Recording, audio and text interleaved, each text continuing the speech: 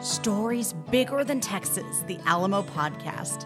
An 1830s doctor, a frontier wife and mother, soldiers on the brink of battle.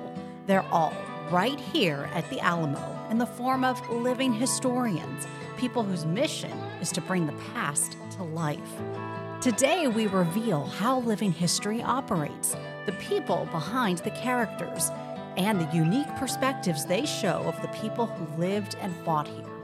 I'm your host, Emily Baucom. We're joined by several members of the Alamo's Living History team. We have Angela Wolfgram, Director of Living History and Public Programs. She's here with Laurel Smith and Vincent Iannicelli, two living historians you'll see around the Alamo. Thank you so much for joining us. Thanks for having us today. Angela, describe for us what living history means. How is it different from being a reenactor, and what makes it unique? So living history can probably best be summed up by saying that it's an educational strategy, usually employed at museums and historic sites, that really centers upon storytelling, material culture, so the stuff of history, the items of history, recreated immersive environments, and historical processes. So it's kind of a recipe of all of those ingredients. Reenactors are really more focused on recreating some specific sort of event. A battle, a court case. I mean, people recreate all sorts of things, but most of the time people think of like Civil War reenactors. And a lot of times this is more a hobby.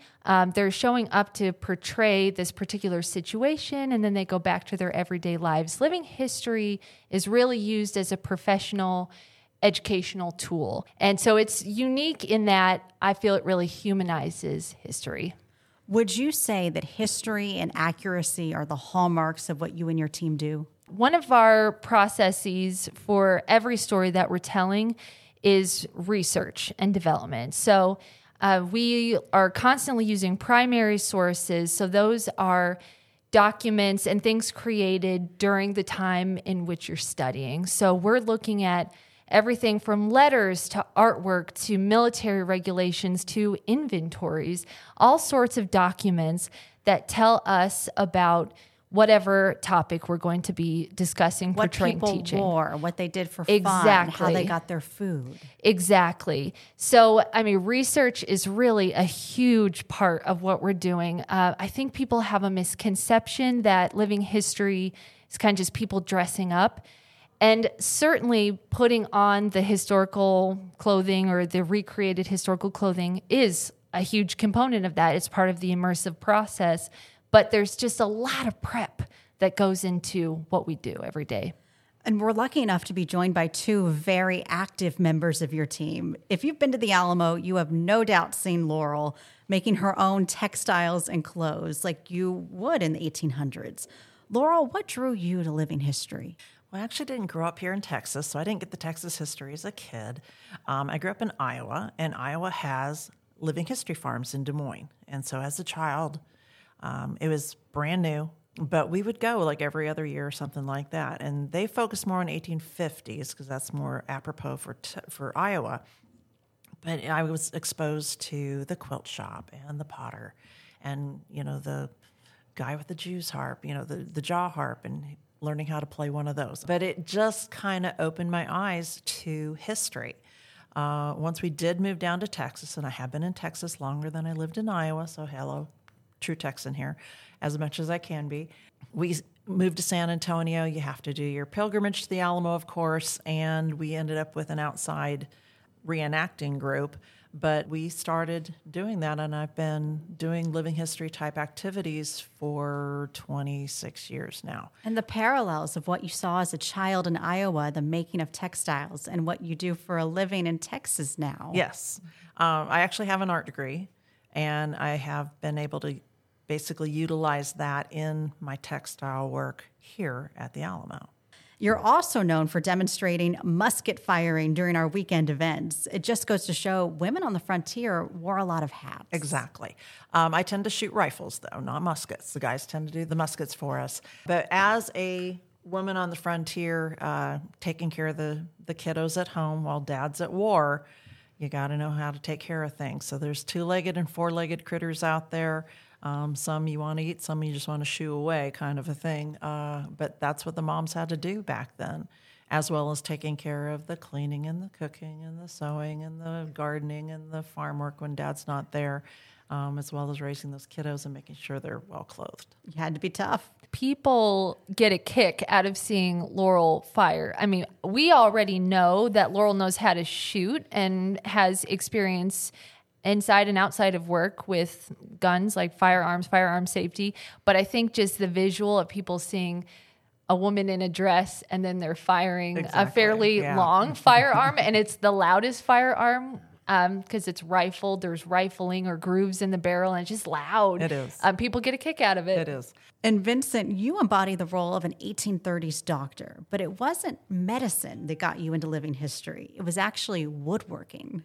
So I was working as a professional woodworker, making furniture, staircases, tables, whatever you want we could make. But I was always interested in the hand tools and historic furniture.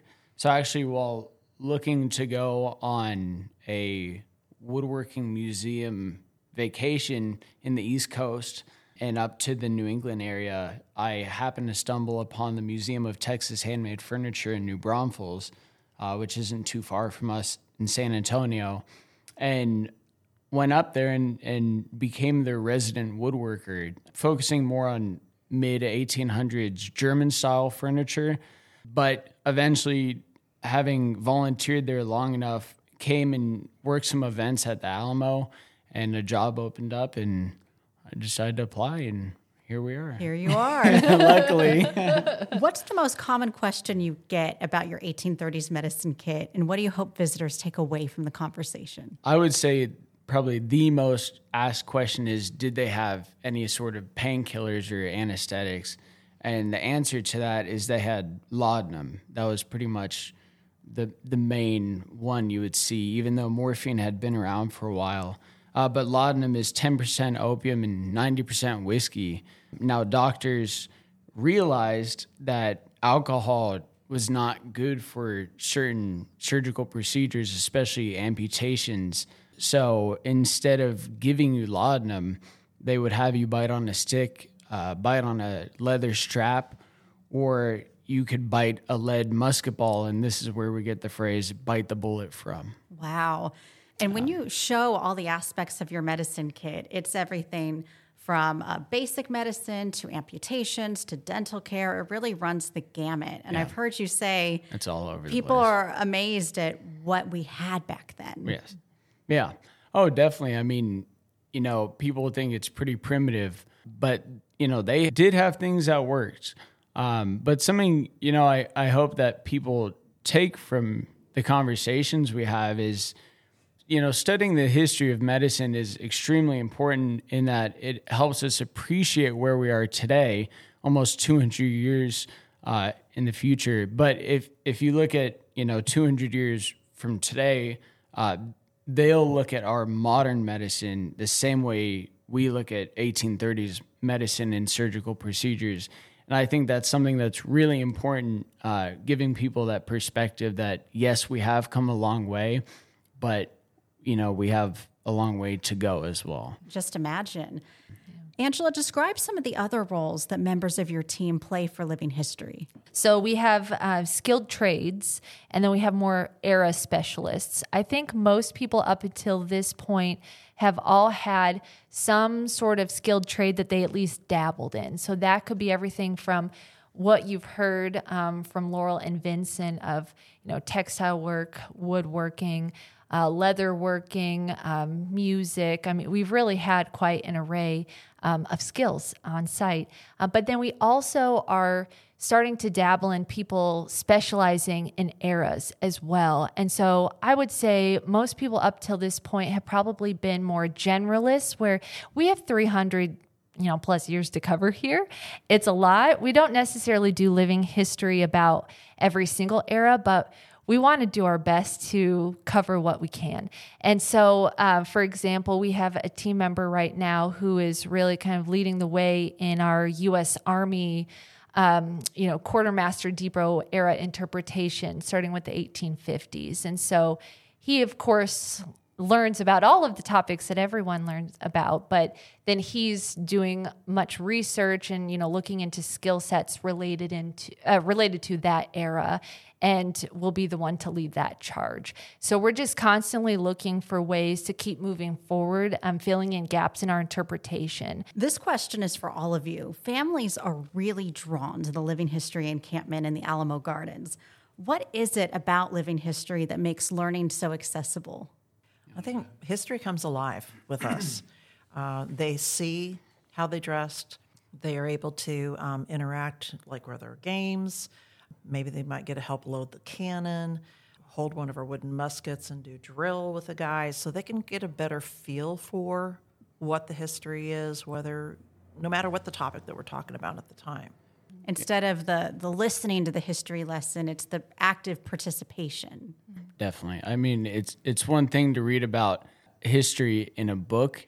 That is important, definitely. But when you actually see somebody dressed in the period clothing, potentially showing you an object that we would have seen at this time, even if it's a replica, it makes history more tangible. It's hearing it from somebody who looks like that, people from that time period. I think that's extremely important. And people, learn in a different way. Yeah, I really think it appeals to a lot of different learning styles. So, what folks have already been saying, I mean, it's like if you're a kinetic learner, if you need to do something tactile, if you just need to have that human engagement, if you're a visual learner, I mean, there's really a lot that we hit upon. So we're really appealing to different ages, different types of learning styles. And I kind of liken us to being a bridge of understanding between the academic discipline of history, so the research, analysis, the writing about it, and then the everyday public consumption. Could you walk us through the process of getting ready for a day of Living History? Whether it's your clothes or your props, all these details matter. We laugh because it's chaotic every morning, right? Yeah. So I don't know what you guys want to dive into. We do a ton of setup. Yeah. I don't know if people quite understand how much we have to set up every single day. And then tear down in the And then evening, tear too. down. Yeah. Getting dressed is a big part of it. I've seen your outfits. Yes. Yeah, Right. definitely. Well, a big important part of what we do is, what we wear, right? I think that for me personally, that's one of the most exciting parts of starting the Living History Day is, today we might have the luxury of having a couple outfits to choose from, and, compared to the 1830s where they might have one outfit or maybe two if you're lucky, right? But being able to, think about what am I doing today and getting to choose what to wear, right? That's kind of exciting, right? Switch it up a little bit here. A luxury Yeah. previous generations didn't have. Right. But I feel as though when you are able to put on the historical garb, that it does kind of change your mindset a little bit. Mm-hmm. You're ready to do something different and special. I think about one of our colleagues, Scott, who does 1770s Spanish Presidial soldier. And so this is part of our mission era, that era of the Spanish Empire here in Texas. It takes him forever to get dressed in the morning because there's so much to lace up and there's just a lot of layers. But as you keep putting each layer on, it really, I feel like, kind of teaches us every day because it gets us in that mindset of the lived experience of people in the past. And Laurel, you make a lot of the clothes our living historians wear, and you also weave items like blankets. What have you learned about period clothing and the various colors used? A lot of the color program that you see actually started as a COVID shutdown project. So I'm like, well, what might be a kind of cool thing to do is have a display board in the future of some of these natural dye products that would have been available here in Texas. And so I ended up doing a lot of research back then. I came up and developed a board for display over the next year. And it has probably about a dozen or so different colors on it. And that's just the beginning. And these colors come from interesting places. Yes, so they're natural products. There's no chemical dyes available till after 1850, and those are going to be expensive anyway. So a lot of people are still going to rely on those natural dyes. But we have like logwood, which is a tree that grows in southern Mexico, and you get purple from it. The Spanish are taking a lot of these dye products that are not common in Europe back to Europe to augment the color wheel that they have available over there. And logwood's one of those things that they're going to take, and they're just going to take whole tree trunks, basically. Over in Europe at that time, really only good source of purple is a snail that's found in the Mediterranean Sea. Wow. And that is going to be buku expensive. So royalty and the church are the only ones authorized to have purple. Fascinating. Logwood takes purple to the common man. Angela, this weekend, the annual Homemade Christmas event is taking place. It's a really fun way to get into the holiday spirit. What can visitors expect? Yes, so we do this program every year. And like you said, it's really to kind of usher in the holiday season. We are doing Christmas carols, and we have a couple of our volunteers who are actually singing and playing instruments, which is always delightful. We do a little bit of storytelling. We're reading 'Twas the Night Before Christmas, which in this era is called A Visit from St. Nick or St. Nicholas. We have a variety of crafts that really harken back to the sorts of things that people were making during the holiday season in previous eras, and then also some skilled trades too. So a lot of different activities, a lot of different themes and topics. Overall, just a very playful tone for the day. Vincent, in what ways do events like Homemade Christmas make history more approachable, especially for those who haven't studied it in a while? So I think one way these different events make it more approachable is that, it shows a lot of different aspects of daily life as well. I know one event that we host is Trades Day. And Trades Day, right, shows people the trades, historic trades you would have seen at this time. And for me personally, being involved in woodworking, it doesn't matter what era we're talking about, people need furniture. So it's not only showing historic tools and talking about the people who would use the tools, but it's also demonstrating how the tools work and showing some products, final products, what people would be making. So I think it's important to have days like that, and it gives people perspective as to like the tools from back then compared to today. They're a lot different, but tools today come from, what we had in the past. I'd love for all of you to answer this. Is there a light bulb moment that sticks with you where a visitor really connected with the history during your conversation? I actually do have one of those. Back in the days when I was a tour guide here, I was taking my tour around the cenotaph, and this lady just started crying. And I'm like, what's going on with her and everything? She's like, I just feel like I'm right in the middle of the story. And I'm like, yes. Self fist bump kind of a thing, because I wanted to bring the story to life, and that's what hopefully I can do, every day. That's beautiful. Every time I've presented on just even simply the steps to fire one of the flintlock weapons or the steps to load and fire a cannon, I think people just have this light bulb moment where they realize all of the work behind what went into this era of warfare. And then for me, one of the reasons why I think it's important we keep talking about these aspects of the battle is so that people can understand the actuality of what it would have been like to have been here, March 6th in the dark, trying to do your 12-step loading process, trying to load and fire these cannon with very few people. And, the belching of the guns and the smoke and the smell. And so I think when people understand these historical processes, it just, once again, humanizes it. It makes it real. It's now a lived experience that someone's gone through. And it's also just vastly different from the ways that people understand warfare today and processes associated with that. I think it's not uncommon for these light bulb moments to happen daily, right? And, that's important. Like we were saying, history is important to study, and making it tangible through living history, and accessible to people.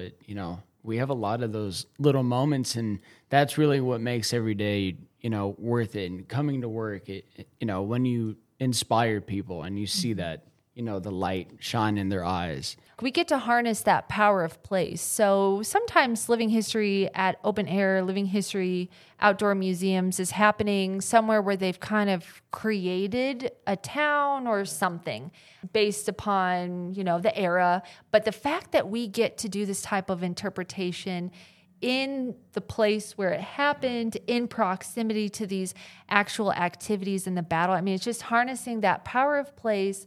And, it's really an experience you can only have doing this type of activity at a great historic site like this one.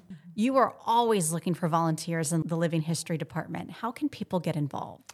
Yes, so we have a wonderful website. If you scroll down on the homepage towards the bottom, there's going to be a link to get connected in regards to volunteering. There's a simple process. We make sure that folks are trained and comfortable before they're out on site.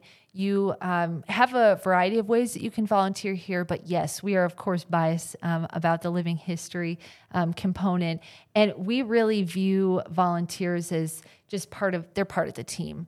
They help us get things done day in and day out, and we're so grateful. And there are a lot of different things you can do here on site if you choose to do living history with us. And you can do it on your own schedule too. Yes. I mean, we are open, 364 days a year, just not Christmas Day. And we have the benefit of having people come from all over the world, which is something that many museums and historic sites have to fight for. And it just happens here. It's a real privilege.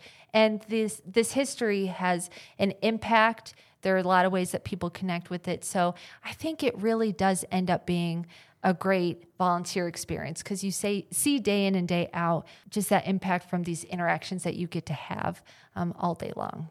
Members of the Alamo's Living History team, Angela Wolfgram, Laurel Smith, Vincent Iannicelli, thank you so much for joining us. Thanks for having us. To learn more about this weekend's event, A Homemade Christmas, check out our podcast notes. We're also linking to different ways you can volunteer at the Alamo, plus to the Living History page, where you can learn more about the encampment in the Alamo Gardens and exactly what times the weekend musket demonstrations take place. And we're linking to our Ask the Alamo videos that often feature living historians explaining their crafts.